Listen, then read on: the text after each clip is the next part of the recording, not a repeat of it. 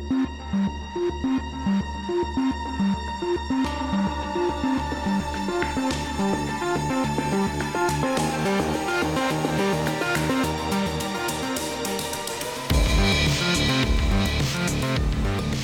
ready? I'm ready. Ready? All right. Welcome to the Lal Dagash podcast. I'm here with an activist from Libya. He was in Libya during the Arab Spring and the fall of Gaddafi, and he's here to tell me more about himself and Libya. I'm here with Bilal. Thank you for coming on, Bilal. Thank you, Lalo, for having me. It's a pleasure. And no problem, man. So I want to hear a lot from you. So let's start like way at the beginning. Tell me about where you were born, your upbringing. Let's start from there. Yeah, I was born in Benghazi. I was born in Libya. I was born in the 90s. So I was born during the time where there's international sanctions on Libya. It's a result of Gaddafi's actions. They accused him of bringing down a plane on Lockerbie, Scotland.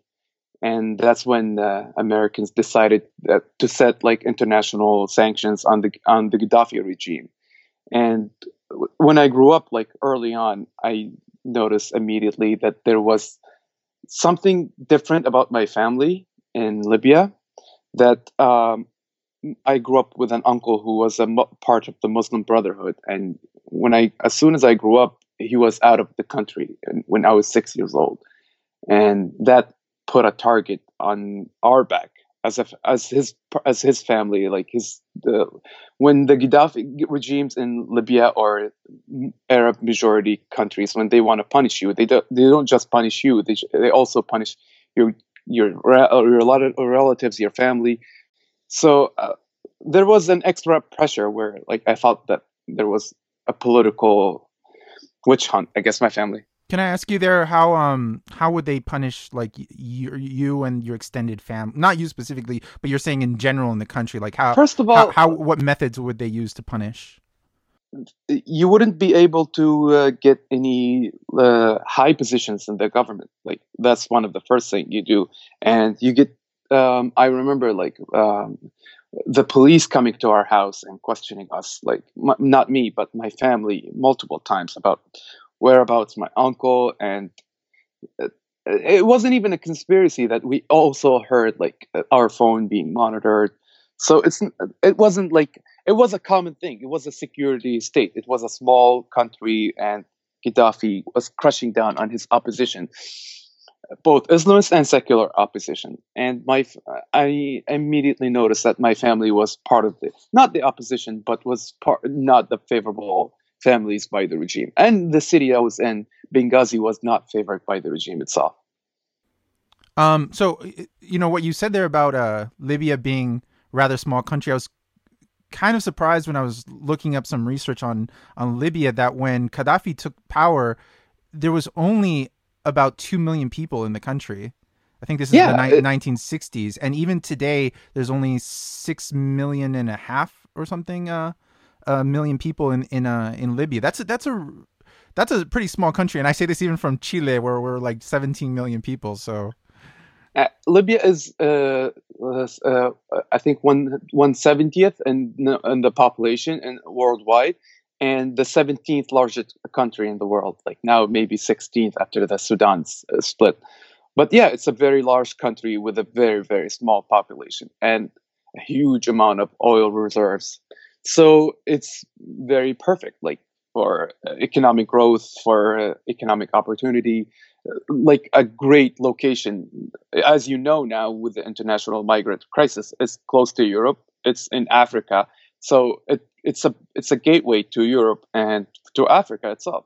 So it can be a gate, like as you can see it now, and it has a lot of opportunities, both economically and socially, because it's not a very diverse country, although there is a little bit of diversity.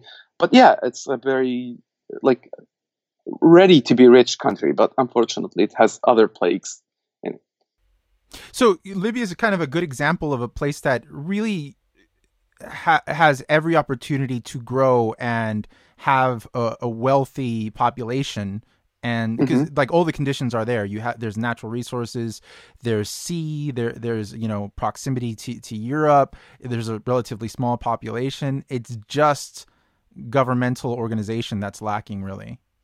Exactly. And Yeah. like I'll give you a short history of Libya. Libya was in the last maybe up until 1900, it was occupied by the Ottomans, Turkey, Mm-hmm. and it was under the Ottoman Caliphate, the Islamic Ottoman Caliphate, and it was very, very neglected under that Caliphate. Libyans has have back then it wasn't just Libya; it was three states, but like Libyans in general were revolting against the Turks, and there was a lot of uh, like how can I say it? Anger towards the Turks, especially when the Italians came to Libya and Libyans signaled to Turkey like, "Hey, you're supposed to defend us. We're part of the Ottoman Empire." And there was little resistance from Turkey to the Italian occupation.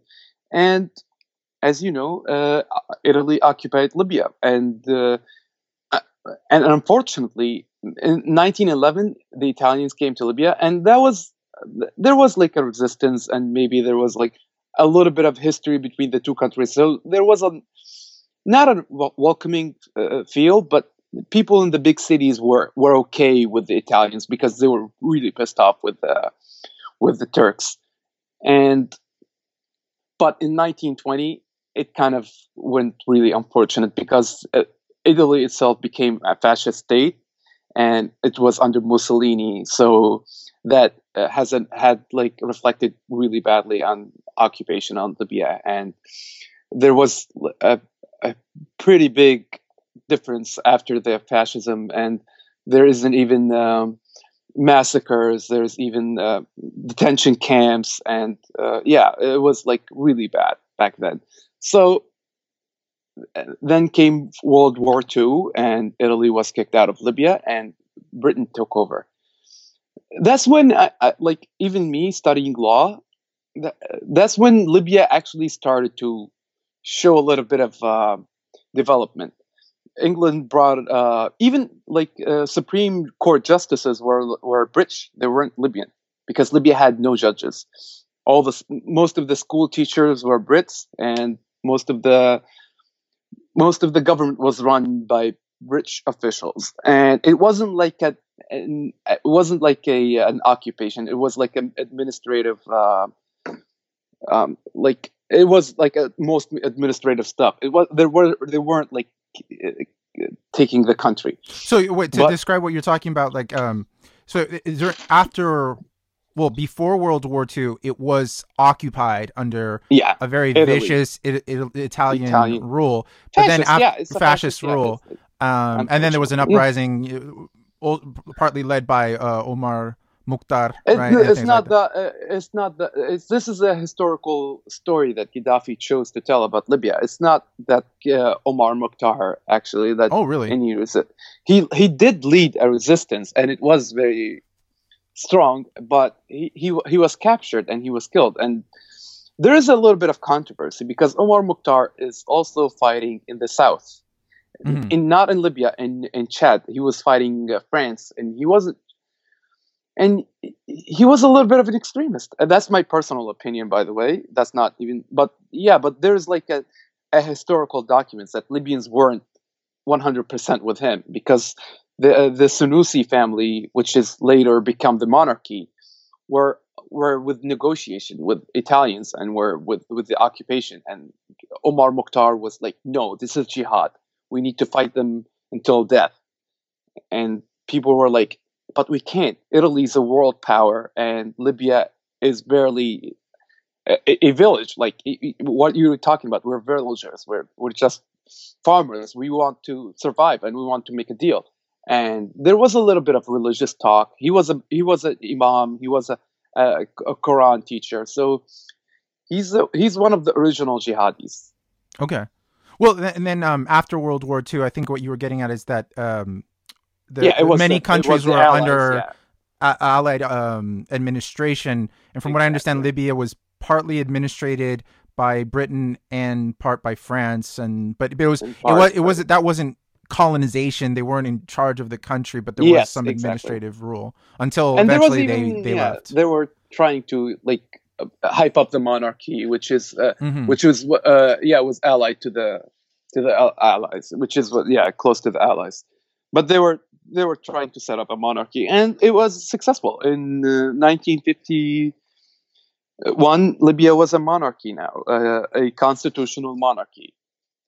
And with the good and the bad, the monarchy was, now it's like everybody is praising it and they're thinking of the nice stuff, and but it was a really good time in Libya's history. But unfortunately, during the 1950s, there was another leader, a very heavily influential leader called Jamal Abdel Nasser in Egypt. He was an Arabist leader, and he took over Egypt with a revolution and against a monarchy. And Libya and Egypt are historically very tied to each other, very close to each other. Um, uh, like Libyans won't like to admit this, but Egypt is a big sister of Libya. Whatever Egypt does, Libyans usually follow, and it's very like our culture is very heavily influenced. It's one of the most ancient civilization on earth. How can you not be influenced? So most of the Libyan teachers in the 1950s were Egyptian, and most of them were actually not most of them. Uh, Jamal Abdel Nasser, the Egyptian leader, actually hired a lot of spies to go to Libya and to spread both communism and Arabism to substitute for monarchy, which was taken over in Libya, which was successful in Libya a little bit. By the 1960s, late 1960s, people were like even knew and had a feeling that a military coup, like Egyptian style by an Arabist, was gonna come eventually, and they were like they were wanted it, they expected it because they wanted more out of their monarchy to fight Israel and to do more about Arabist issues, but the monarchy was not involved. Like as you know, monarchies like to be stable and like to be in power, not create a lot of hostilities internationally. So Gaddafi took over in 1969. It wasn't a bloody coup. It wasn't like a very heavily like bloody coup. It was just a coup, like a military quick coup. Um, Not a lot of executions. People were happy. There were like mostly protests and support, not a lot of resentment against Gaddafi. And yeah, and I remember my father telling me like that they were happy about the Gaddafi coup, that were waiting for a young leader, a military leader, to take over and to do exactly what Jamal Abdel Nasser did. And Jamal Abdel Nasser, the Egyptian leader, supported Gaddafi and backed him. So Hmm.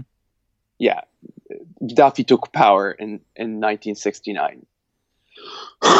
Back then, Libya had, other than the monarchy, there were no strong parties or political infrastructure like that can go against Gaddafi.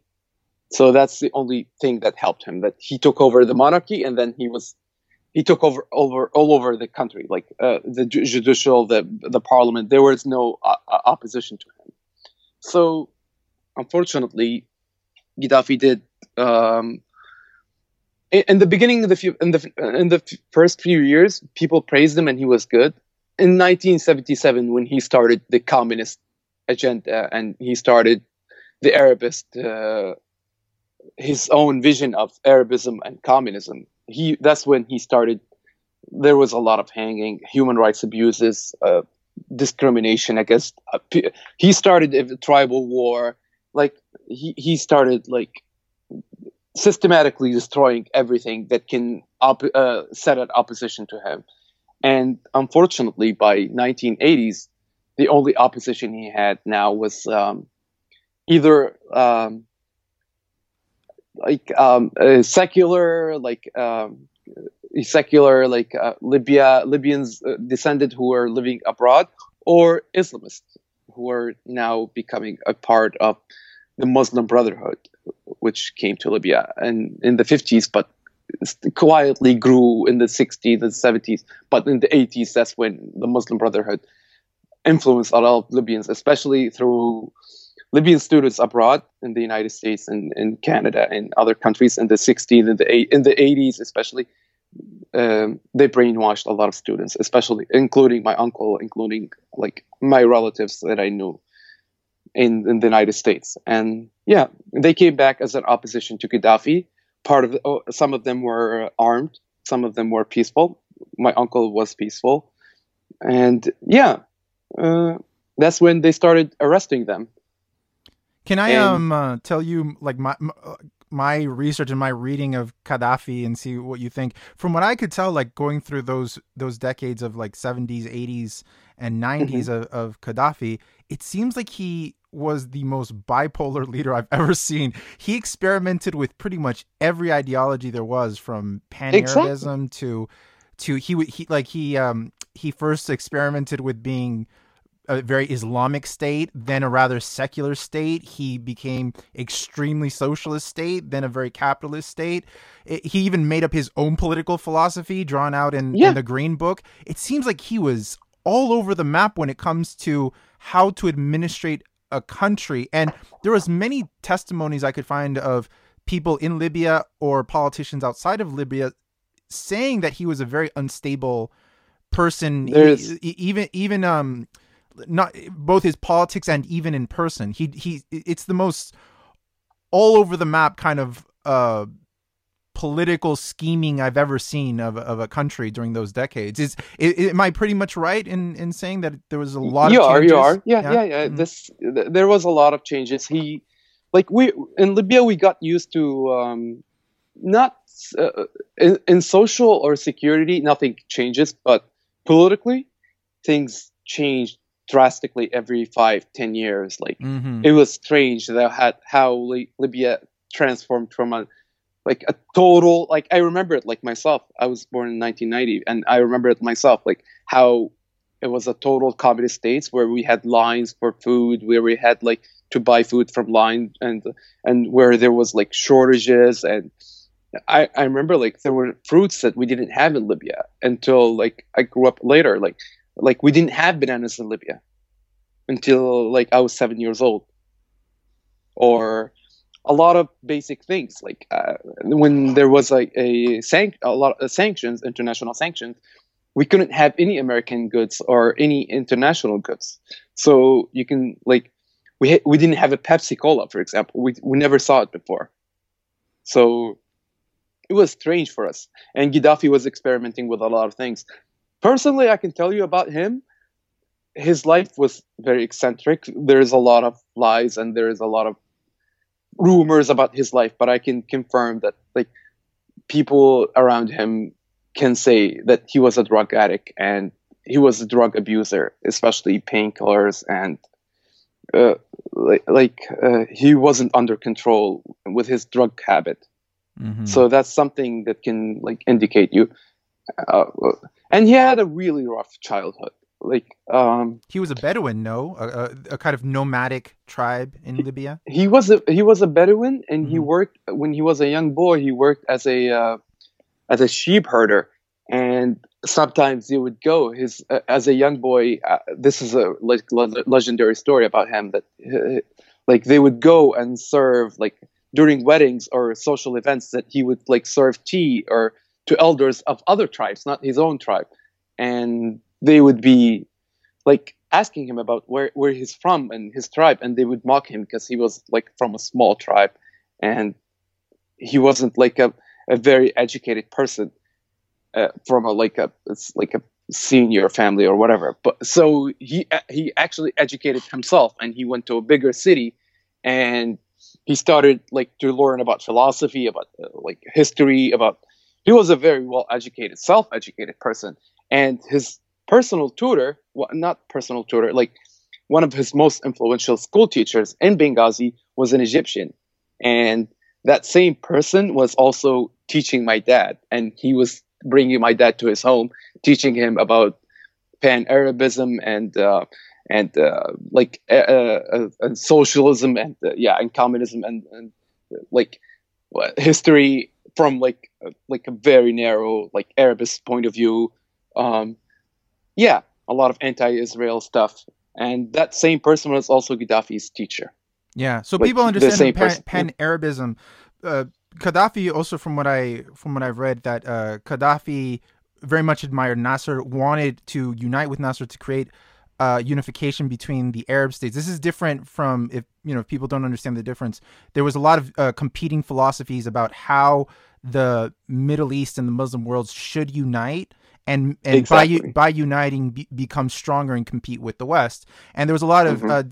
differences as to what the group should be. So Pan Arabism was the idea that all Arabs should unite. Exactly. There's also a Pan Islamic Arab ideology where all the Arabs who are Muslim should unite, and then there's just Exactly. Pan Islamic unification where Which is a caliphate. Yeah. all the Muslim countries unite. So this would include non-Arab states such as Iran and Malaysia. Pakistan and Indonesia and countries like that. So you would get a much more distant countries uniting. But from what I understand, Gaddafi was very much of the idea of Pan Arabism. Exactly, and Mm-hmm. he was a big supporter of that idea. But there's a lot of controversy about like who's exactly Arab. Is Libya Right. Arab? Because Libya is North African, and there's a lot of people who speak actually like another language that's not Arab, and the only connection they have to the rest of the Arab world, quote unquote, it's that they have the same religion. They share the religion, and even the religion is kind of different in Libya.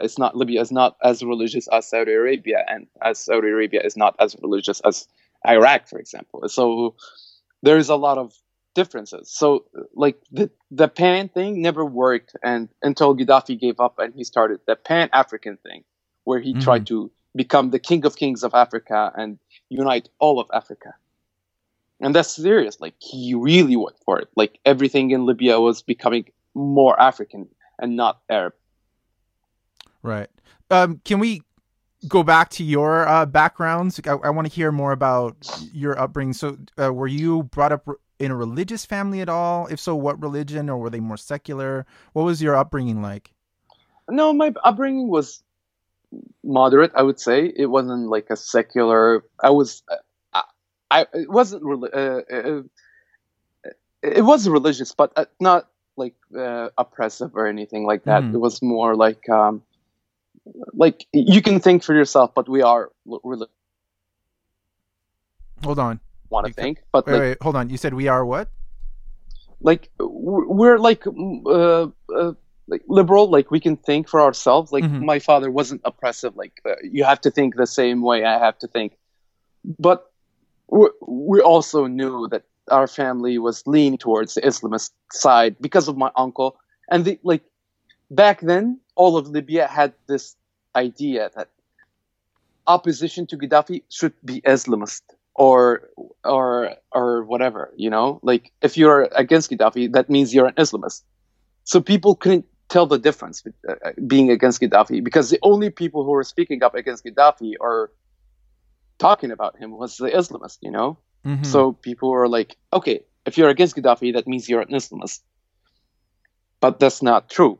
Anyway, my family wasn't like oppressive, but I grew up in a religious like environment, like you can say that. I became a lawyer, and I uh, is like there's nothing interesting in the early years of my life except that when 2006 came, like the year before I got into law school, uh, Libya had saw as in 2006 have seen a demonstration in February 11th against the cartoons that were drawn of Prophet Muhammad, and in Benghazi they burned the Italian consulate because they believed that there was a minister in Italy wore a T-shirt with the cartoon on it, and that's why they burned the Italian embassy. But while they were burning the consulate, there were chants against Gaddafi as well in 2006. And in Benghazi, there was a small, like a growing sentiment that this is a revolution against Gaddafi, not a protest against the cartoon anymore. And within 3 days, Gaddafi was able to suppress everything, but it felt like this is the closest thing to a revolution that can happen, which was on February 11th. But I'm sorry to jump back a little bit. Can also when you jump back, can you? I mean, you say there's not a lot of interesting things in your background, but I think almost anything would be interesting for. Yeah. I'm gonna give you something in the 90s. Yeah. I would like to know also if you can include in there how religious is the atmosphere around the country, because people have their prejudices about Muslim countries, and in the 90s Libya, I'm not really sure, considering how erratic Gaddafi was, about what really the country looked like, what was permissible. Can you just give me an idea of what daily life was like a little bit there? Okay. In Libya, before I came in the 70s, Libya was more like Iran and more like Egypt. It was a secular state. It wasn't religious. Women didn't wear hijab. Hijab was really rare, and there wasn't much of public like practicing religion. But in 1980s, that's when Saudi Arabia started to spread Wahhabism, and they started to spread more religious idea. That's when most women in Libya started wearing hijab. By the time I grew up in the 90s, that's when 50-50 of women, or 60-40 of women were wearing hijab, and the rest were not wearing hijab. By 2000, 2001, all of the women in Libya were wearing hijab. Hijab was the main thing.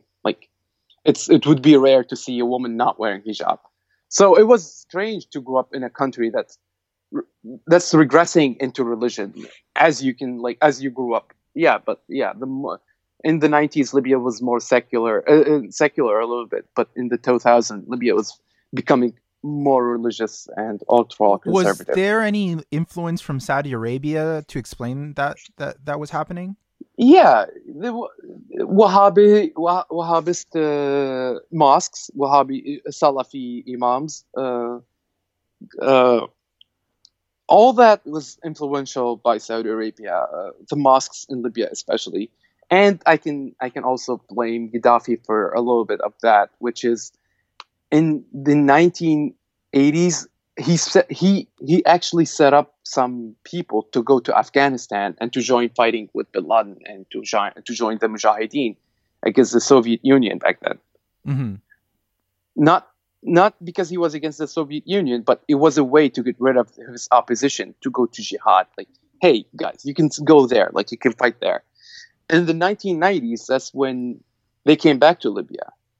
And a lot of them were coming back from Afghanistan, and they were prepared now to fight Gaddafi.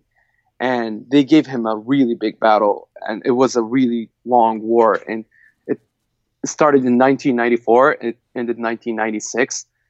Gaddafi had used every imaginable weapon under him to bomb the mountains like near Benghazi and Derna, and it was a big war. And I remember one time in my house where security dogs came and looked through our things in our house multiple times actually, to see if we were hiding somebody in our house, because they were looking everywhere for people who were hiding, and they would call them terrorists. That was the first time I ever heard the word Zindiq, which is a terrorist in Libya.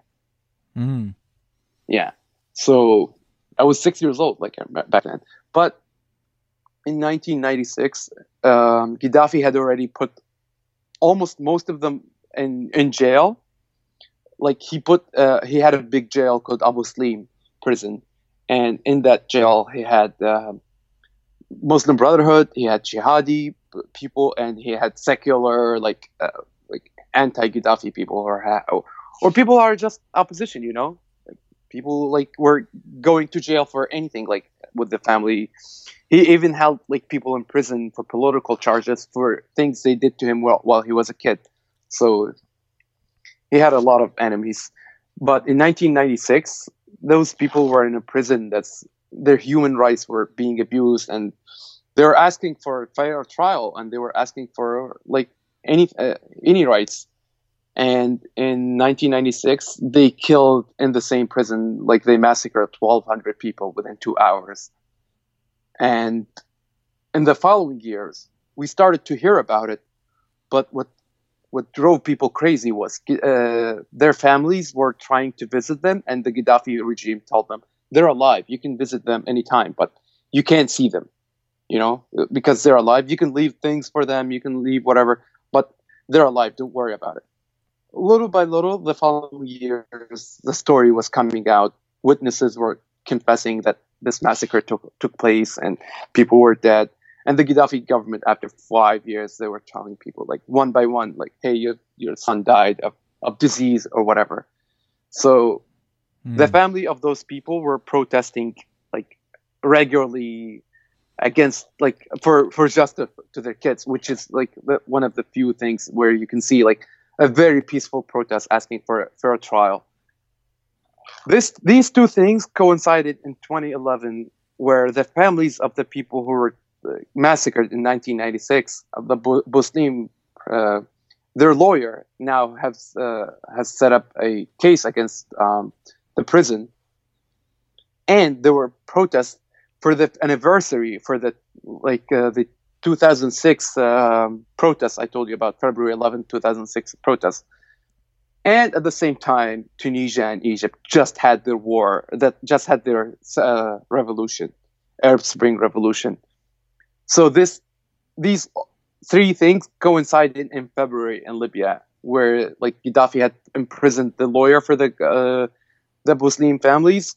The Arab Spring was coming, and the anniversary of the February 17th protest was taking over. That was like the perfect mix for Benghazi to start the revolution. And I was there back then. And it was one of the strangest things, like you can see, because we were living in a safe, secure suburb in Benghazi. And when I say safe and secure, Libya was one of the safest countries maybe in the world. Gaddafi had a secure state under him. The police were very strong. The government, the army was very strong. So even though there is a lot of crime, by 2010, by 2011, Libya was as safe as it can get. And within the last few years, Gaddafi had set up connections with the United States, and he gave up the nuclear program. A lot of people don't know that when you say that, a lot of, because that was kind of my my main subject when I was studying politics, is nuclear proliferation. A lot of people are very unaware of the fact that Gaddafi in Libya had a nuclear program, and he gave it up after 9/11, contacting Britain and the United States in exchange for the lifting of sanctions to have trade with the rest of the world. Yeah. And it was lifted by the United States, their unilateral embargo in 2004. But I think to this day, most people are even unaware that Libya had a nuclear weapons program. Most Libyans don't know that in themselves. Like, Libyans themselves still question whether we had it for real or not. Whether like a Gaddafi threat, but we did. Like, yeah. We had they uranium. The United States found the centrifuges, that he was using to make the lightweight uranium. Yeah. Definitely had it. Yeah. He had scientists from Pakistan. Yeah. When Gaddafi contacted Tony Blair, for Tony Blair to contact Bush to say they're willing to give up the nuclear program in exchange for lifting the sanctions, Tony Blair and George Bush, their reaction was, what the hell? They have a nuclear program? They didn't even know. Yeah. They didn't even know. That was the funniest part about it. It was a total shock to them. Yeah. And that was the first time they'd heard of it. And that's when Libyans themselves were shocked, like, how could this be? We have a nuclear program? But yeah, that's how Gaddafi spent his time and money. So after the lifting of those sanctions in 2004, and the money started coming in, did it improve the life of the people of Libya, or just Gaddafi? Oh yeah, it improved, and I can say, like, it improved Libya in general. 2001, in 2001 things were improving tremendously in Libya. Gaddafi himself relaxed the political pressure on Libyans. There were more like TV, newspapers, TV channels, plays were more critical of the situation in Libya. There was definitely more freedom and of course a lot of more money and business in Libya, and especially international companies were coming in and investments, and yeah, things were getting a lot better. But at the same time, I remember this being like very stark that being poor in Libya in the 90s and being rich was not very different. But being poor in 2005 or 2006 was very different from being rich in 2005, 2006. There was like this new class that appeared in Libya, which wasn't there. Libya was mostly a socialist state, and this new class of rich people and like fancy new homes, like expensive cars. It was, you can see, and poor people were like very poor. Libya, like I grew up in Benghazi, and I grew up in a neighborhood that's mostly an immigrant neighborhood from Africa, and most of those immigrants are people who are like Libyans because they've been there for 20, 30 years now, and they're still being called immigrants. So now they have like a second generation of Libyans who are not Libyans, even Syrians and Palestinians or whatever. And I grew up around that, and they were like, you can see the desperation where like, I'm poor and I'm not getting out of this. Like, there's like no hope for me. So there's like this sense of desperation in young people. And I saw it, and I was remembering like, this is really bad, because a person with no hope is very dangerous. I know exactly what you mean. This is something that it's for a lot of people, maybe in first world Western countries, kind of hard to understand.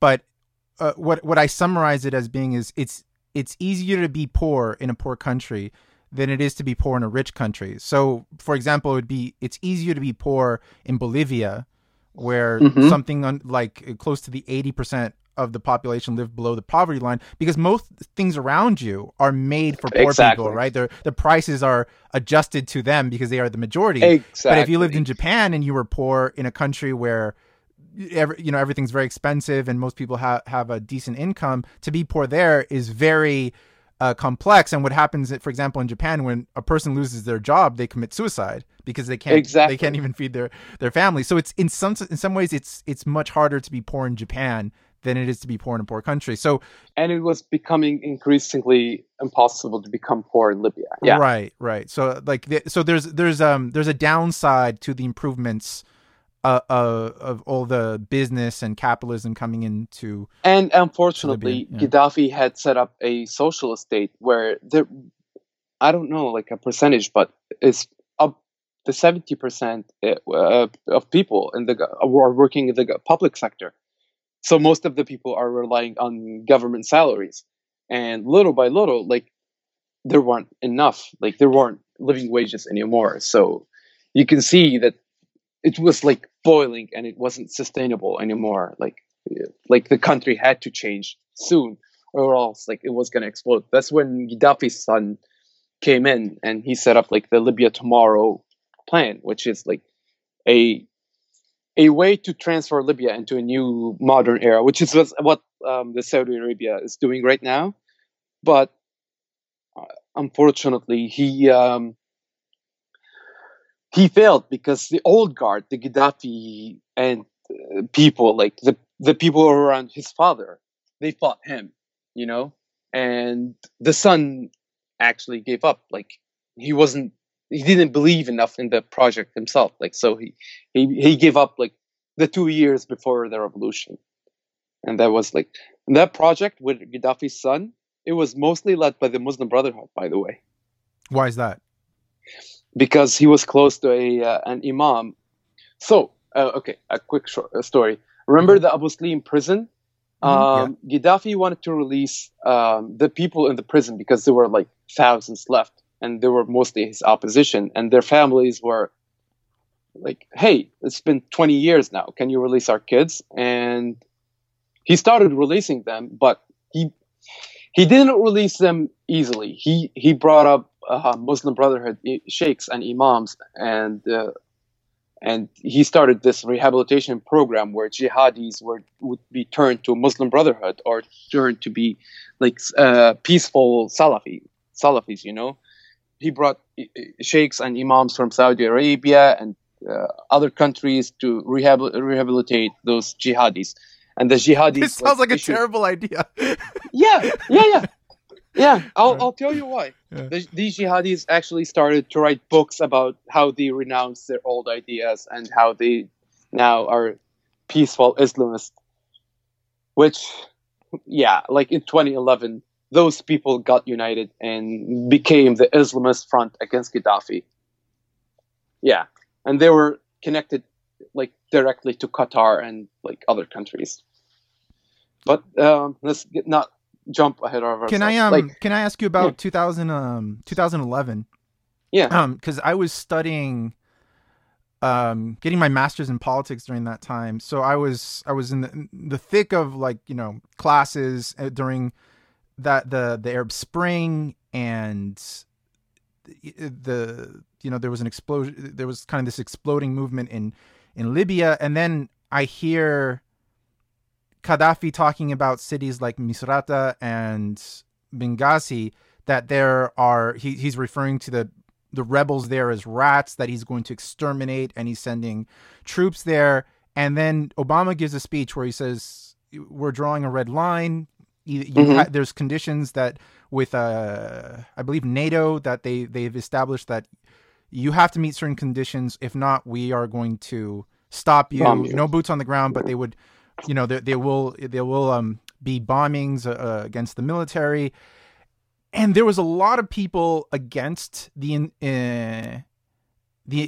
intervention by the United States that but hearing Gaddafi speak so explicitly that he's just going to basically commit a genocide against his own people who are against him, and seeing, I saw so many images of Libyans on rooftops with images and banners and signs saying, NATO, please intervene, something to that effect.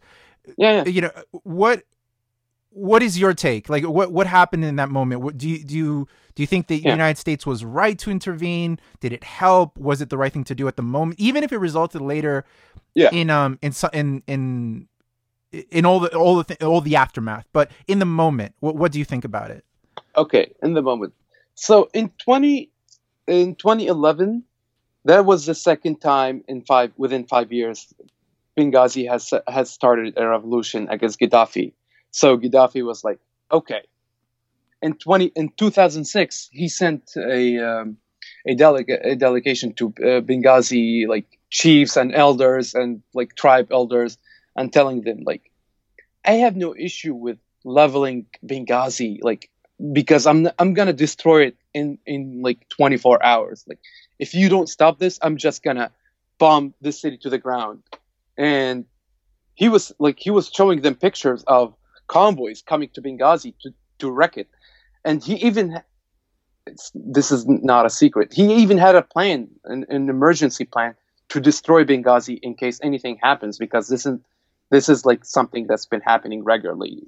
Not regularly, this is the second time, but he had signs that this is going to happen to him eventually. Oh, so you mean he had pre-planned the destruction of Benghazi even before the uprising, because in case this might happen? Wow. Yeah. Okay. So in 2011, when that happened, he actually sent his son to say the same exact thing. Like, he sent his own son to Benghazi, and his son he was giving the speech where he said, like, guys, you either have two choices. We can invest 200 billion in the city within the next 10 years, or we can level it. Like, we can have the power to do that. So in February, in March, that's when the Gaddafi plan he set up to destroy the city, he was actually on his way to do it and to apply it. And within the first hour, he actually entered the city in March 17th. March 19th. Yeah, March 19th. It's a Saturday. He entered the city, and within the first hour, 92 people died.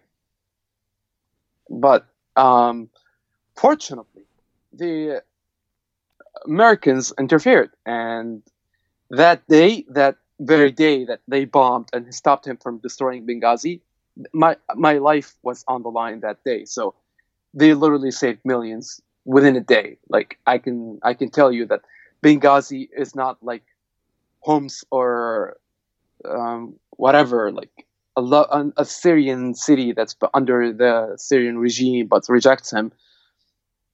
It would have been look like that, and it would have been like terrible. But yeah, that day, Americans and the French and NATO, the alliance, yeah, they did good. Yeah, that day, I actually support that intervention. Of course, when you say that, a lot of people think that you support what happened after the intervention, and the lack of anything that Obama had. He had no plan for Libya or or the like Arab Spring in general. Like the Obama administration was taken by surprise by it, unfortunately. Can I give you my opinion on on the bad decisions in the United States? Sure. Something, and you I think you know quite a bit about like the Arab region and all of this. I find when people say, well, when America intervenes, things go sideways, things go bad in this region. I find that from everything I can read, Yeah. in the last few decades in any Middle Eastern country, Yeah. if the United States does something good or It's bad, bad. it ends up bad. If the United States does nothing, it goes bad. If it just kind of supports in name or slightly any group, it goes bad because there's just too much division in these Yeah, countries. it's not their right? fault though. That's when I can like I'm one of the people who was really hard on Libyans, because I always say, like, as much as we can blame Gaddafi or blame the United States or blame Saudi Arabia, we need to look at ourselves and say, why does this keep happening to us? What are we doing wrong? Where is the repeated bad pattern? And the United States, as much as people want to like make it like seem like an evil power, it's actually trying to do its best while they're doing it. But unfortunately, the region itself is set up for that. It's prepared for that. It's like they can't do anything that's going to be right. Americans, they can limit the damage, but they can't do anything that's be right. There is a pattern there. Like, and that's what's same with Libyans. I always say that. I always say that Gaddafi is not a dictator who came out of nowhere. He's a reflection of what we want, of what Libyans want. They want a strong military man who speaks up to the world and who's not afraid, who won't back down, and who's Islamic enough and whatever. But they got what they hope for. And It sounds like America not presently, except for the Islamic part. exactly. Right? It's like Yeah. what you manifested that, and you created him, and Yeah. then he became real. And it's like I'm gonna jump to 2018, and the same thing with happening with this current military leader in Libya. Libya was in the last few years was going in a civil war, and it's a civil war. At the same time, there is a war against terrorist groups like Islamic State and Al Qaeda, and it was like the remainder of Gaddafi's army and the people who are not Islamists and fighting the Islamists. And now that the army has won, the leader of that army, the guy who's left behind, is literally a Gaddafi 2.0, and people love him. People are like, we want you. And the guy was like part of the revolution a few years ago. But unfortunately, they wanted a Gaddafi 2.0 because they just want that type of personality. They don't have enough to say, like, to Islamists, we don't like your ideas, we can fight you, and we can reject your Islamic bullshit. They can't.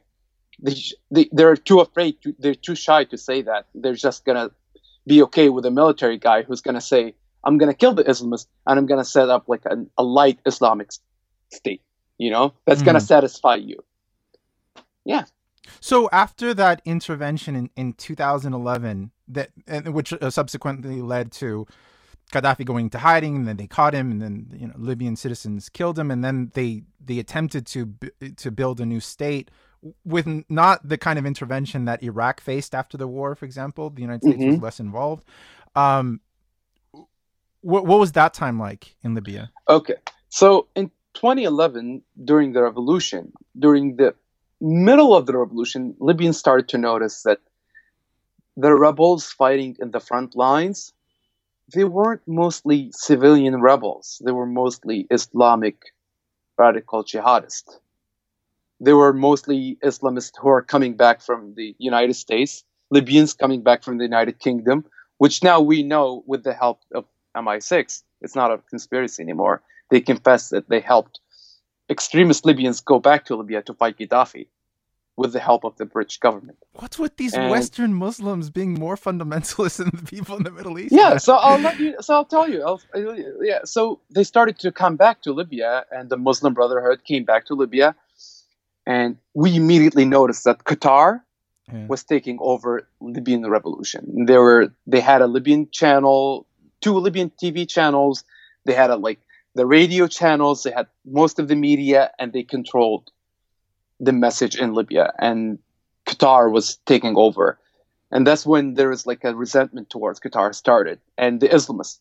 And in 2011, late 2011, we started to to note to NATO and to media that we actually have Al-Qaeda fighters in the front lines fighting Gaddafi, and we're not okay with them coming back. We started to notice that, but it was we don't know, we're not sure, whatever. And Americans were bombing and NATO was helping, so we were sure that there's probably intelligence watching them. But we later learned that they had even Americans were joking about it. American pilots and UK pilots were joking about they were working for terrorists while they were bombing Gaddafi, because they knew that the people they're fighting down, they were jihadi. After the revolution, those jihadi who came back from Canada and the United States, and mostly United Kingdom, Manchester, United Kingdom, they were getting more and more organized. At the same time, they were separating themselves, where the Islamists who are mostly political were becoming the Muslim Brotherhood and their allies, and the jihadis were becoming the Islamic State and Al-Qaeda and Ansar Sharia, different Islamic groups. And that's where I came in 2012. In 2012, I was a senior in law school. I was almost graduating, and I was an Islamist. You can say Muslim, not the Muslim Brotherhood. I wasn't part of the group, but I was ideologically aligned with them. Oh, really? You were rather fundamentalist Muslim during that time? Not a fundamentalist, but I was an Islamist. You can say I was an apologist.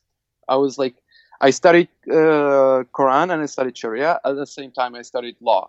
Mm-hmm. So I know my religion and I know what Islam was about, and not really, but I had an idea, and I was a very strong dependent of Islamist ideas, and that Al-Qaeda was not representative of what Islam is, but the Muslim Brotherhood are, and we can have a very modern Islamic state that's a civil state, and Islam is the solution, and the world need to hear about it.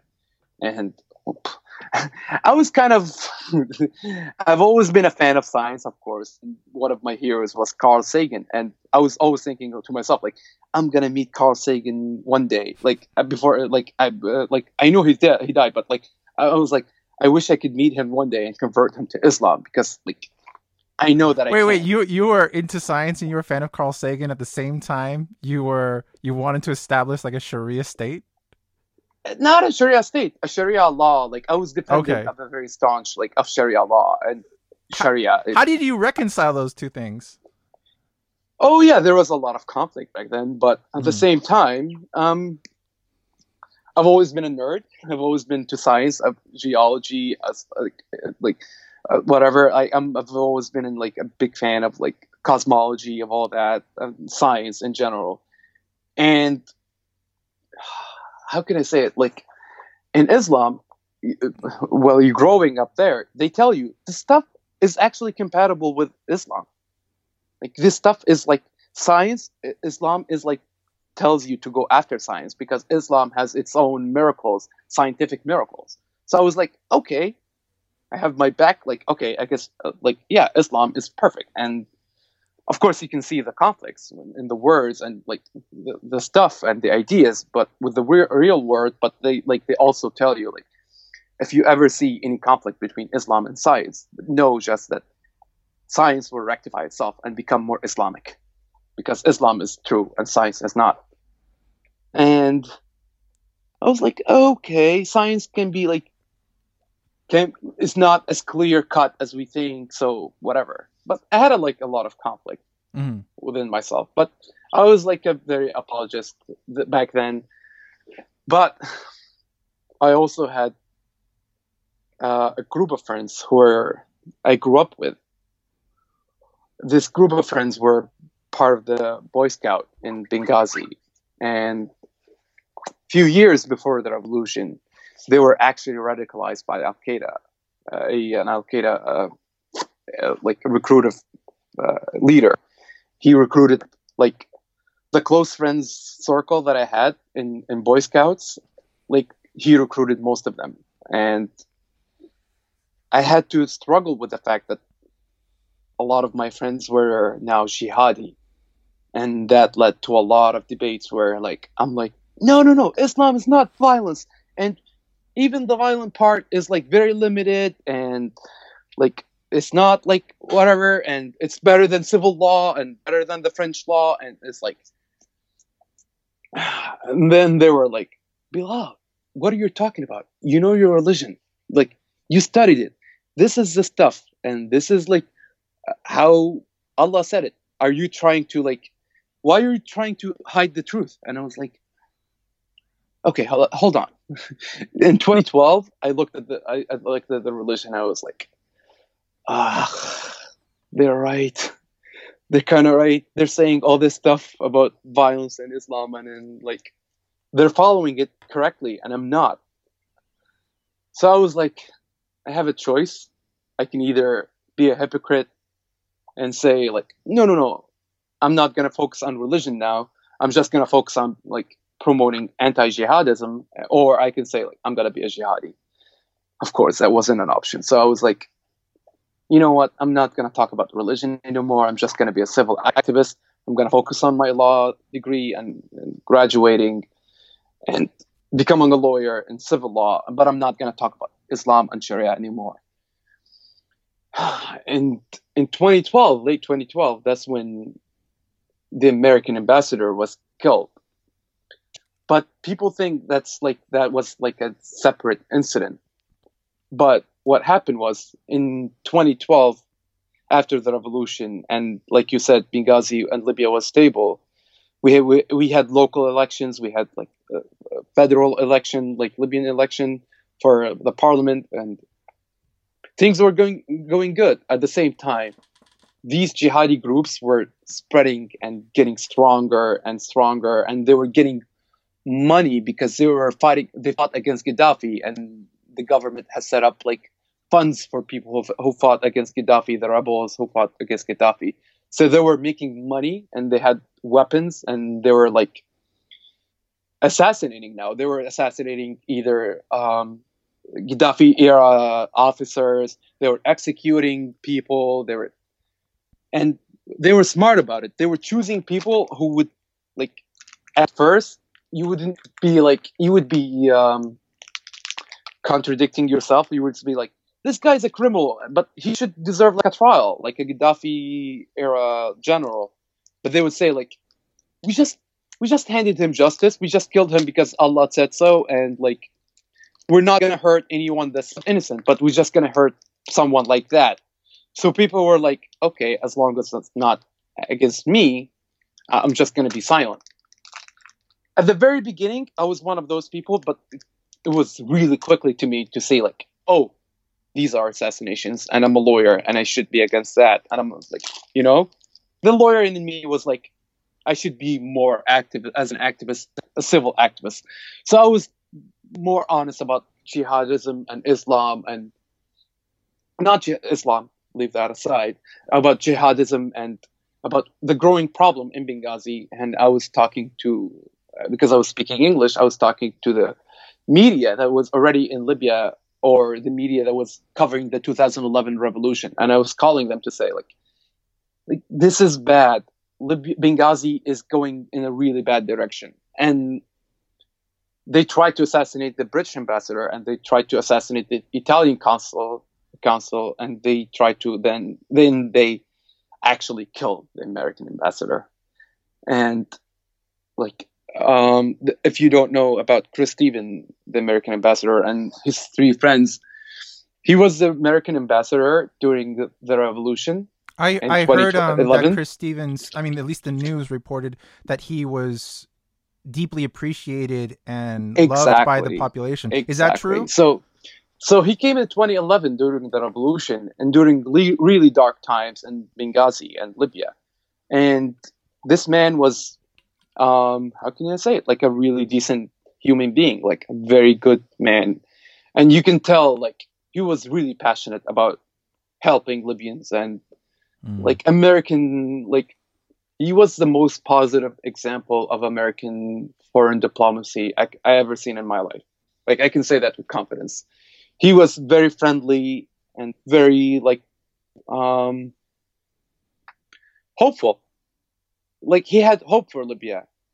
Unfortunately, I can't specifically comment on what the policy was, but the people that were around the American embassy, that was literally guarding the embassy, were Islamist militias. Militias that were connected to the Islamist extremists I was talking about, the more jihadis, like, and they were close to the Americans at one point, through the Muslim Brotherhood, through Libyans who came from Canada and the United States and whatever.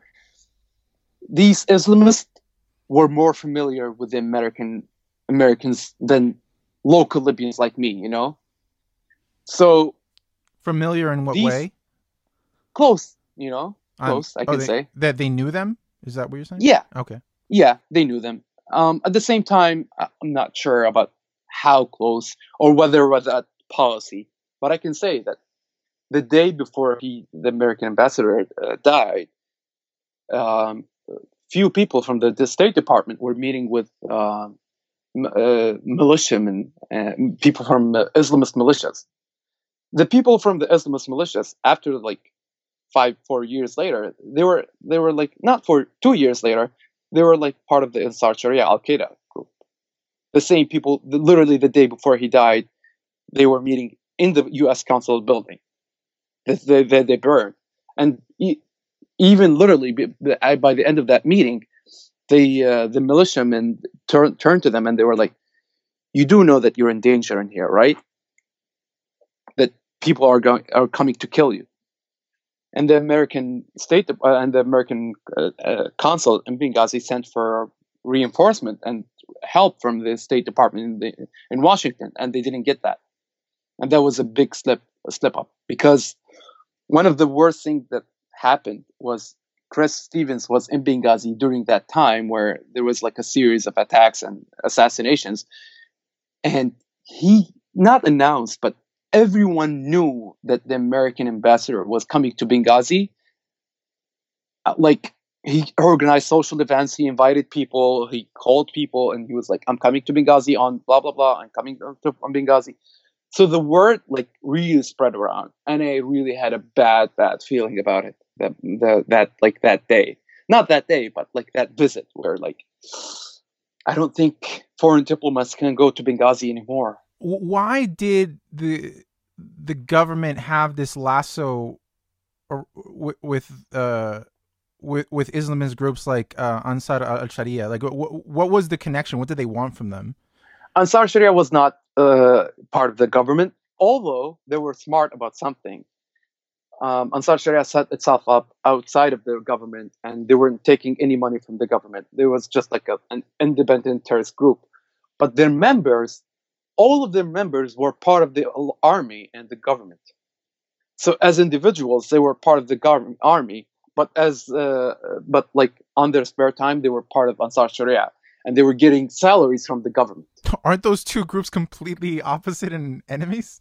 Yeah, but yeah. So you have opposing rebels, militias, you have opposing military no. groups that are Not the military. I'm sorry, the rebels. They call them the revolutionaries, the revolutionary fighters. The government has set up like 2,000 dinars, like which is like $1,500 salary, which is a really good salary. So to explain, I think what you're getting at is, from what I understand, is that you would find, very generally, although you could find more subdivisions maybe in Libya, but very generally you could divide up into the military of the government, Islamist militia groups, and then there are civilian militia groups that are not Islamists, but they were very anti Gaddafi, but after Gaddafi, they were more in line with the military. Tribal, more in line and tribal and whatever. Yeah, there's that Michael kind of very over the top Michael Bay movie, 13 Hours, and if you've seen that movie, anyone who's listening, see it. Like, you can hear the soldiers talking with a group that I think they call them 17 Feb,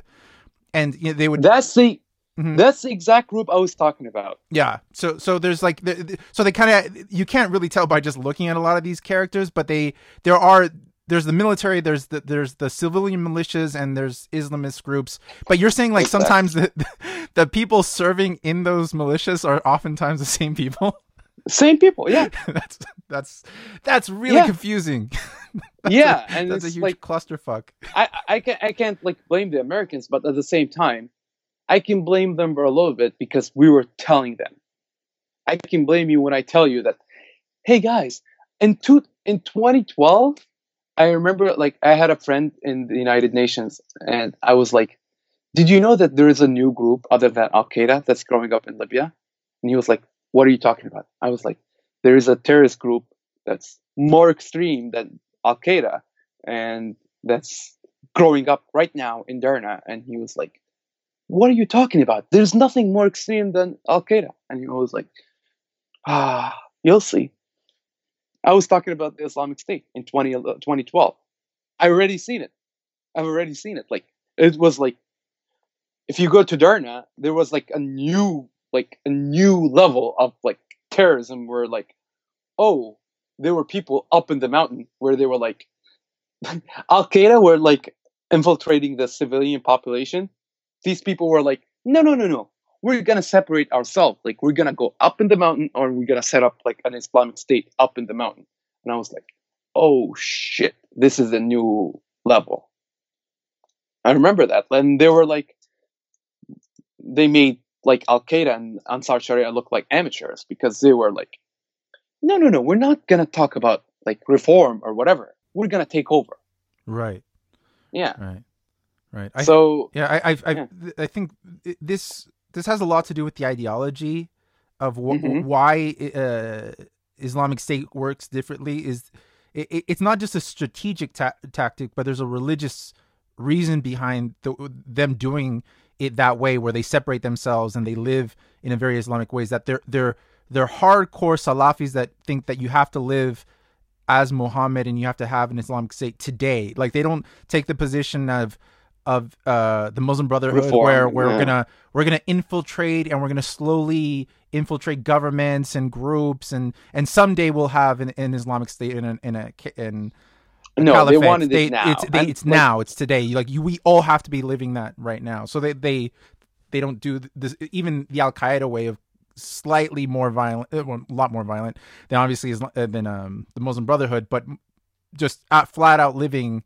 The Salafi life today, right? Yeah. And even like Al Qaeda was in 2012, they had a really big PR campaign in Libya where they were like, their campaign in Libya was mainly like, this is Al Qaeda. They were like, we will never kill a Libyan. This is like their biggest advertisement in Libya. Like, even if you want to join Al Qaeda, because they tried to recruit me and a lot of people, but they're like the most important thing. They always like made sure that people know, because Al Qaeda, they had the bad reputation of being terrorists, and they're like the biggest thing they were saying, like, we will never kill a civilian Libyan. We will never kill a Libyan. Even Gaddafi people, even those people, we don't believe that they should be killed.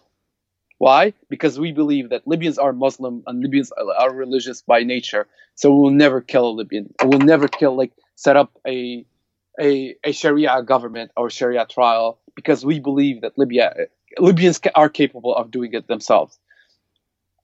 Islamic State, we're not saying that. Islamic State, we're saying, like, we know that Libyans cannot make an Islamic State, and we don't trust them. And we can kill Libyan civilians if you want. So that was like the Al Qaeda and the difference between Al Qaeda and the message between the Al Qaeda and the Islamic State. In 2012, Al Qaeda was like, we're peaceful and we will never kill a Libyan. In 2014, they were like, oh no, we take that back. From what I understand, a major figure on the side of the military was Khalifa Haftar. Yes. What is your opinion of him? Khalifa Haftar came in 2014 after.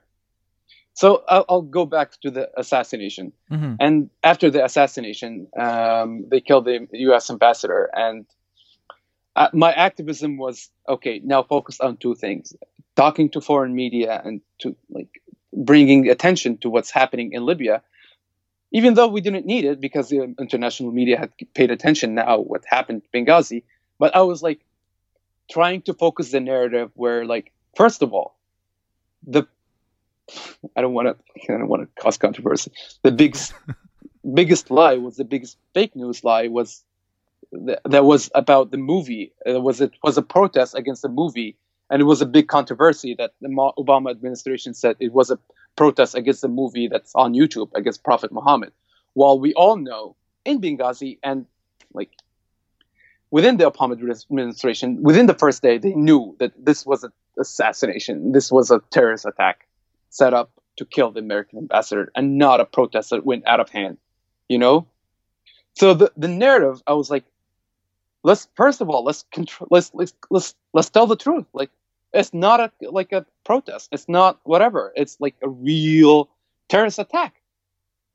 But unfortunately, I was seeing like Susan Rice, which is working with the Obama administration, lying on TV and saying it was like a protest against the movie. And I was like, I'm living in Benghazi. I literally saw the people attacking. They're not attacking for the movie. They don't know the movie, And the following week, my friends and I, the people who were like active in setting up like protests against jihadi groups, were like, okay, now we have like an international incident and the whole media is looking at us. Let's do something and talk about this in Libya. In Benghazi. So it was a real big issue. So I had two tasks: to talk to the media, and the second thing is to go to the university, my law school, and take all the brochures and convince every student that I face this week that they must show up for the protest. And that's when I had a life-changing experience, because I just graduated from law and I had to convince like hundreds of people that terrorism doesn't represent Islam, or terrorism is wrong. And I was shocked by people like we were debating, and I was like, that killing civilians is wrong. And they were like, okay, killing civilians is wrong, but what if they're infidels? And I'm like, it's wrong too. And they're like, but what about 9/11? And I was like, it's wrong. I had to convince people, like hundreds of people, that 9/11 was a terrorist attack and it was wrong, and that killing the American ambassador is also wrong. And I didn't know my people. It was like a shocking day to me that I didn't know how many people were like with that stuff. Oh, you mean you couldn't recognize your own people? Like I couldn't. You were shocked by how they were talking. Recognize, but because like a lot of them were like justifying what's going on, especially Islamic terrorism, and I was like, wow. I knew that my friends were like, okay, but I didn't know that the population had this this is a university. This like these should be like 20-year-olds, 22-year-olds, 19-year-olds, 18-year-olds. No, they were like brainwashed with a lot of jihadi ideas, and I had to like, we have a systematic problem. I remember that day I was like, I can't live here. It's impossible for me to be. I can't. So at the same time, I had to set it aside. I was like, I had to focus on my mission. I had to like bring as many people as possible. So in that day, in the protest day, it was on September 22, 2012. My friends and I started the protest, and like 50,000 people showed up. It was a massive protest, and we got it covered by CNN on international media, and they were talking about it. And that same day, civilians burned the Ansar Sharia headquarters, and they attacked an Islamist militia headquarters. So it looked like things were gonna be awesome, like following that day. But in that same day, in Benghazi, the head of the government, which was a Libyan American who came back from America, and he was an Islamist, and he literally just came back from the United States, like to pay condolences for Chris Stephen, and he came back to Libya, and he said, like, the Islamist militia you are attacking right now is a legitimate militia. It's under the government. And the people who are attacking this militia have an agenda, and they're pro-Gaddafi, and I give authorization for this militia to protect itself. And this militia killed that day 12 innocent people.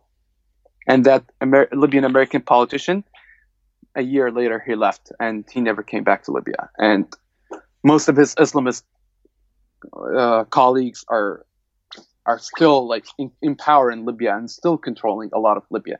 And his son is still running the central bank in Libya, like till this day. Like, this Islamist his son is still running the Libyan central bank, and it's a very messy situation with this group. It's called the Libyan National Salvation Front. The front, of National Salvation, Libya National, and he gave legitimacy to terrorist groups. We know that these people were going to be terrorists, and 2 years later, they actually joined like with Al Qaeda and Islamic State. I'll get to that point. So in 2013, it was a balance between the army, which got like popular support, and it was like Islamic militia who had the government support and the money. And at one time, the government actually gave $1 billion to the one of the extremist militias, like as a severance payment to the fighters who didn't get paid for that year. Like, they literally gave them a lot of money and gave them a lot of like positions in the government. In 2014. People have had enough. Like, in 2013, there was a record number of assassinations. In 2014, the assassinations continue, but the army, now led by Khalifa Haftar, the guy you just mentioned, he led the army against the Islamists. And in 2012, he was aligned with the Islamists, but in 2014, he was like, they're gonna come for me, they're gonna kill me, so I better like set up a plan. And he did. He actually like did something miraculous. With the little army that's left in Benghazi from Gaddafi and the special forces and whoever want to fight and volunteer, they actually defeated Al Qaeda, Ansar Sharia, and Islamic State in the same time. Like, but that came at a really high cost of a war that continued for almost 3 years and basically destroyed half the city. Like, leveled half the city, and like, but at the same time, like, the popular support for Haftar is, I can't deny it. I'm against him, but because in 2015, 2016, the Haftar people were now taking hostages from the Islamic State, and they were executing them Islamic State style. They were actually having the Islamic State fighters wearing orange, and they were executing them from the back with guns and whatever. And I was like, this can't work this way. You have to have a trial. You have to have like a fair civilian government. You can't be against the Islamic State and terrorism and do the exact same thing. And unfortunately, Haftar has been following the same Gaddafi model, and he's supported by foreign governments like United Arab Emirates and Saudi Arabia, unfortunately, and they fund him with billions. And some of his people are committing crimes against humanity, and now they're wanted by the International Criminal Court, actually, because they actually committed crimes against humanity. Unfortunately, a lot of the secular activists fell in the trap where a lot of like Egyptians fell, where they supported the army because they were so desperate to fight the Islamists. They supported the army, and they supported the oppressive measures that the army took after, and they didn't stand in the way. I remember in 2015, I started to say, like, how come you're burning the houses of terrorists? Like, their family didn't do anything, you know? The people would, like, if your son was suspected in a terrorist attack or assassination, and they're fighting with Haftar or whatever, they would come and they would take his family out, and they would burn their house, and they would tell them, like, never come back here, you know? So the reaction was extreme to the other side. And I was like, but now you're creating even more terrorists and even more radicalized children and people. And like, how can we say like we're better than those people and fighting them while we're doing the same exact crimes, you know? So that's why I'm against Haftar. Where if you have a principle, you have to stick to it. Mm. How did you end up leaving Libya? Can you talk about that? It's not an escape story or whatever. Uh-huh. In 2014, I come to the realization where there is a lot of like subconscious stuff in my head that were going on, where like one of them were like a message where like you have to get out of here. You can't like continue here. And because what were the main reasons in your head going on there? Yeah, I kind of want to know. One of them, I was talking to the media, and I was talking to about what's going on in Libya and about the terrorist group and what terrorism or whatever. And like I said, most of the Islamists are Libyan Americans and Libyan Canadians and Libyan English, British. And they started to pick up on my articles and my views and my social media activity, and they started to report it back to Libyans in Derna and in Benghazi, and they were like, get rid of this guy, he's talking about you. And luckily for me, my mom was from Derna, and a lot of my relatives in Derna, even though they were extremists, they're also human beings, and they care about their relatives. And they were like calling me, and they were like, hey, did you know that your name is on this assassination list?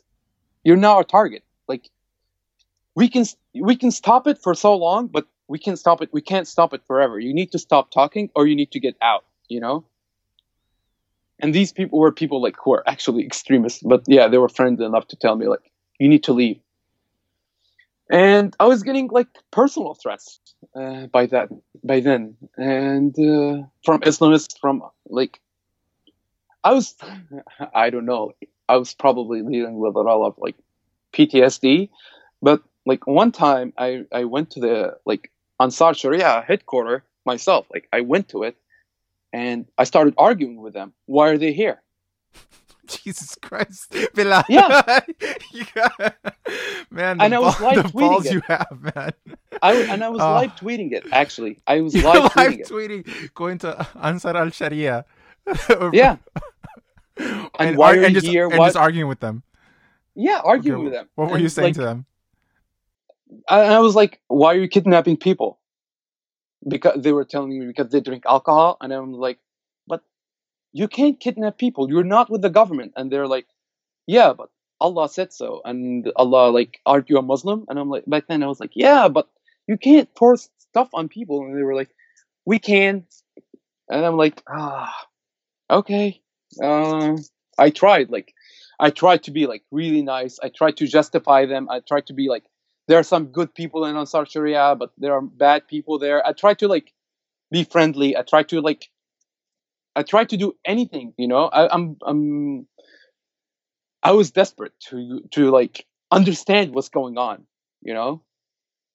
Like I remember like the time up until like 2011, I was a conspiracy theorist that like I had my doubts about 9/11 and what happened that day, and I was like one of those people who were watching the videos. Look at that, man! There's demolition there, man. And I was like, but in 2011, I remember like meeting like in Derna, and like people were like, "Bro, we were at Afghanistan then.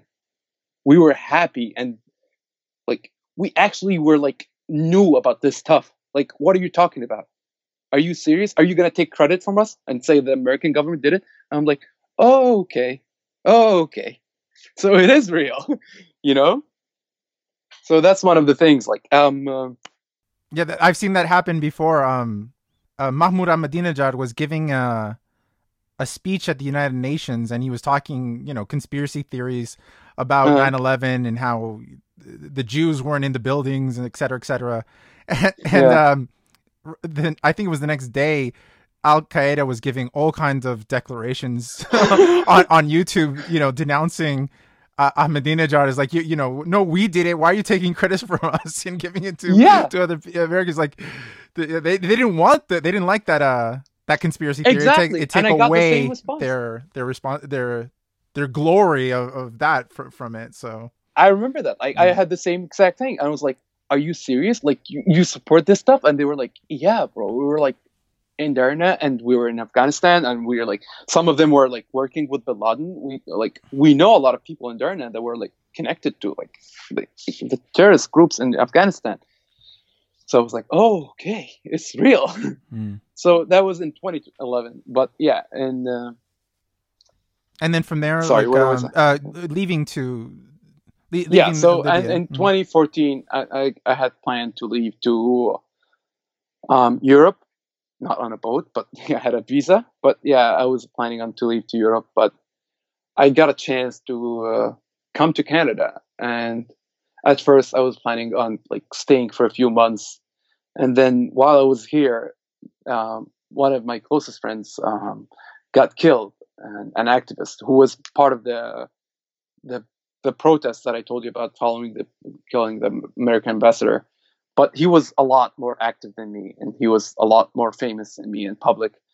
And yeah, he got killed in 2014. And a colleague of mine, a fellow lawyer, she got killed as well, a prominent lawyer, a human rights activist, while I was in Canada. So it was like, now they're done with the military, with the army, and now they're at the point where they're killing like straight up women, children, because the guy who I told you about was 18 years old.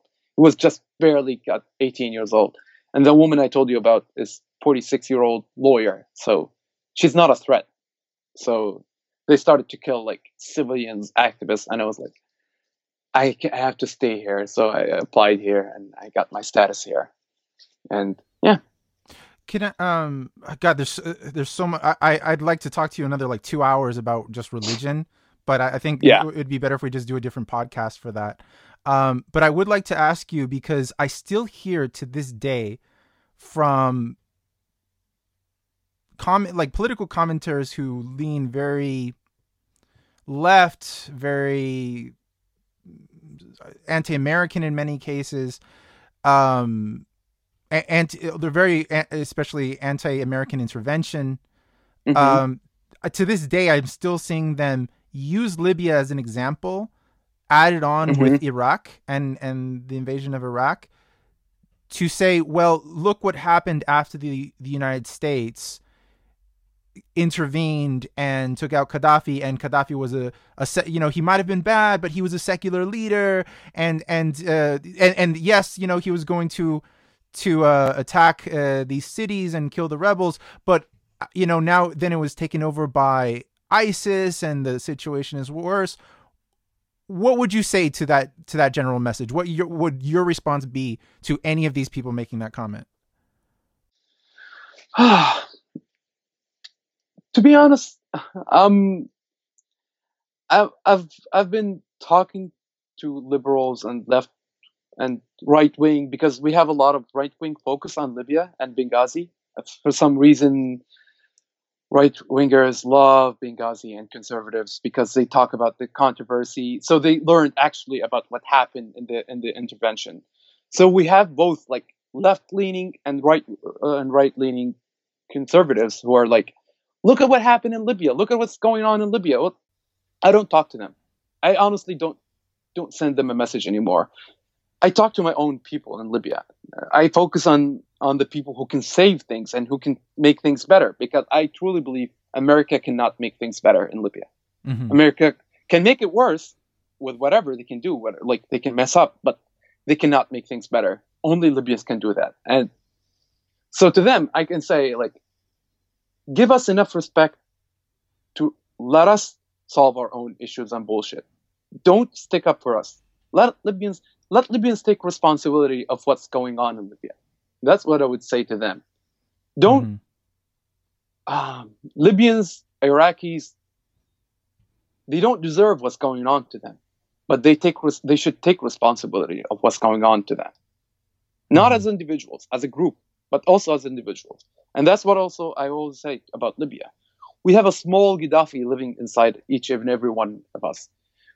Seculars, Islamists, whoever, people want to silence their critics with violence and with military means and with whatever they can do, but they don't want to talk. And to them, like, I want to say, like, Libyans, they need to learn how to talk. They need to learn how to criticize bad ideas, including religious ideas and cultural ideas, and talk about our history. About, like, for example, in Libya, we cannot talk about Omar Mukhtar. We cannot say that he was an Islamist and he was a jihadi, and we'll have like a little bit of criticism because he's still on the currency, and he's considered the #1 national hero, the symbol of Libya, and being a Libyan.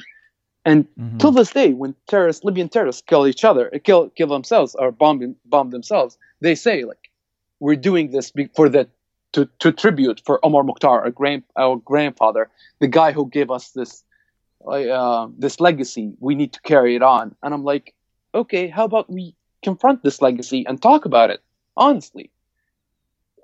But Americans or liberals or conservatives in America,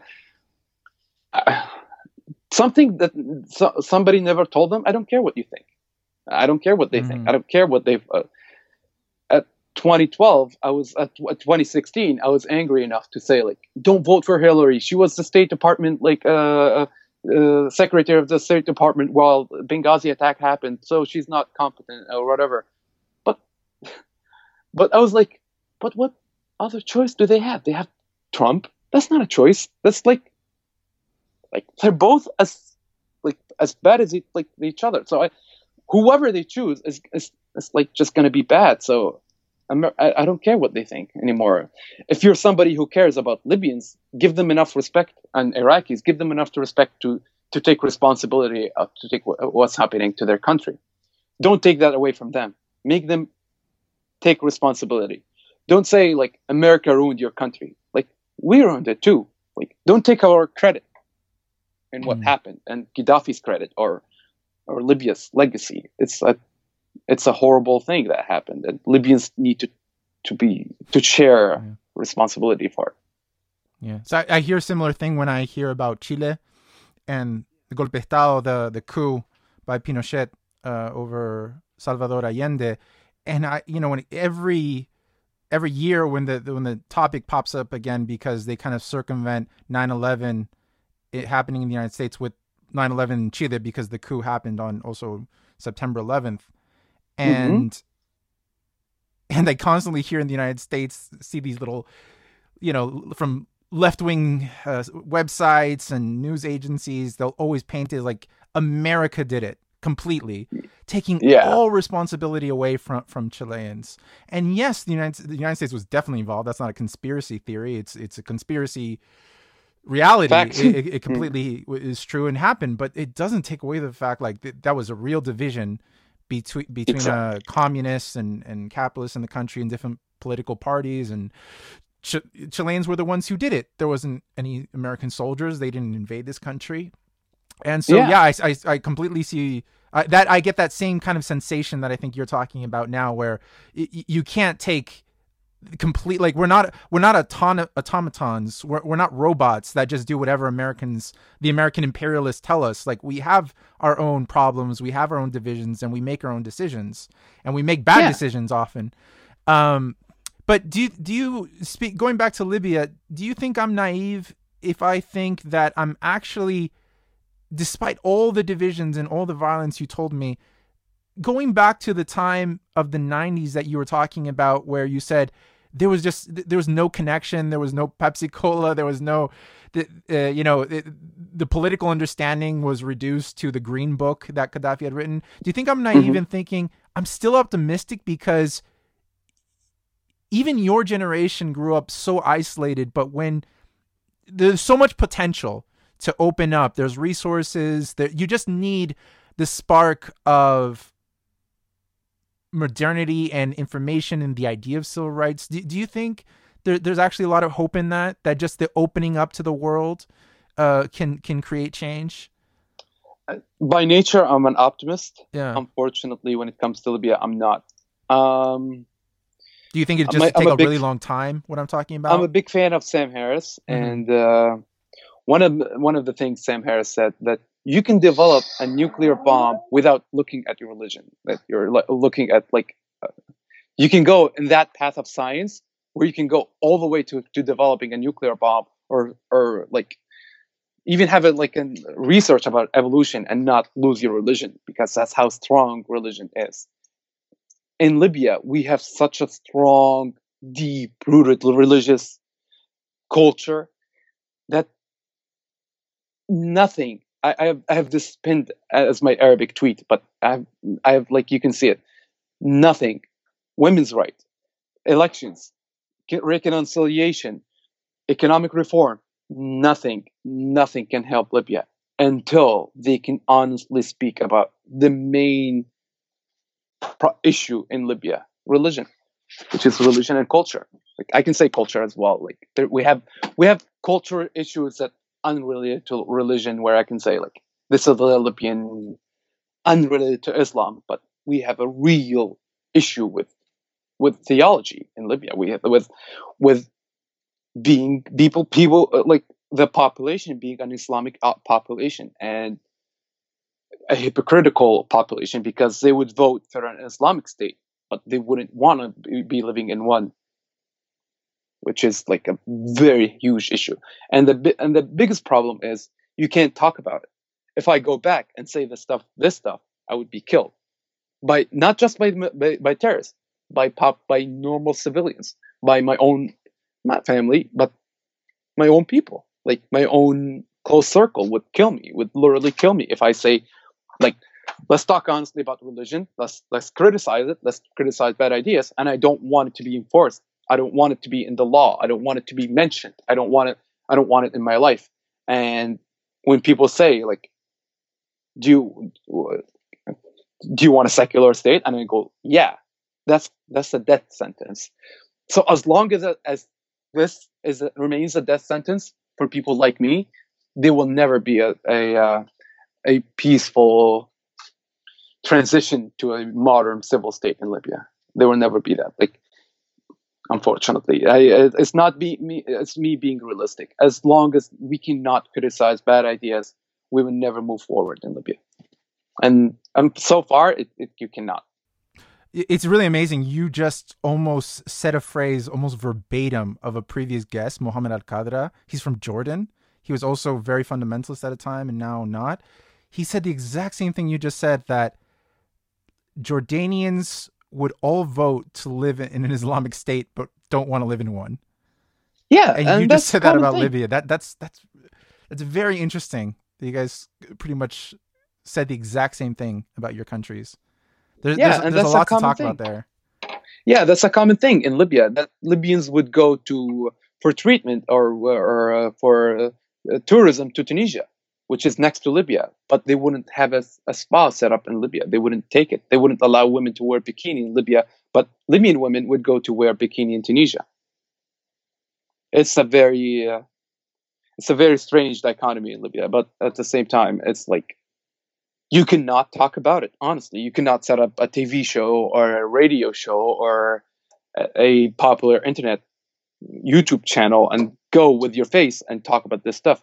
Like last year, during Ramadan, I tweeted a joke about buying a new telescope, and I said I bought a new telescope, and I'm gonna use it to look for for like the moon and Jupiter, but I'm not gonna use it for Islamic observing of the moon, of the hilal, of the Ramadan.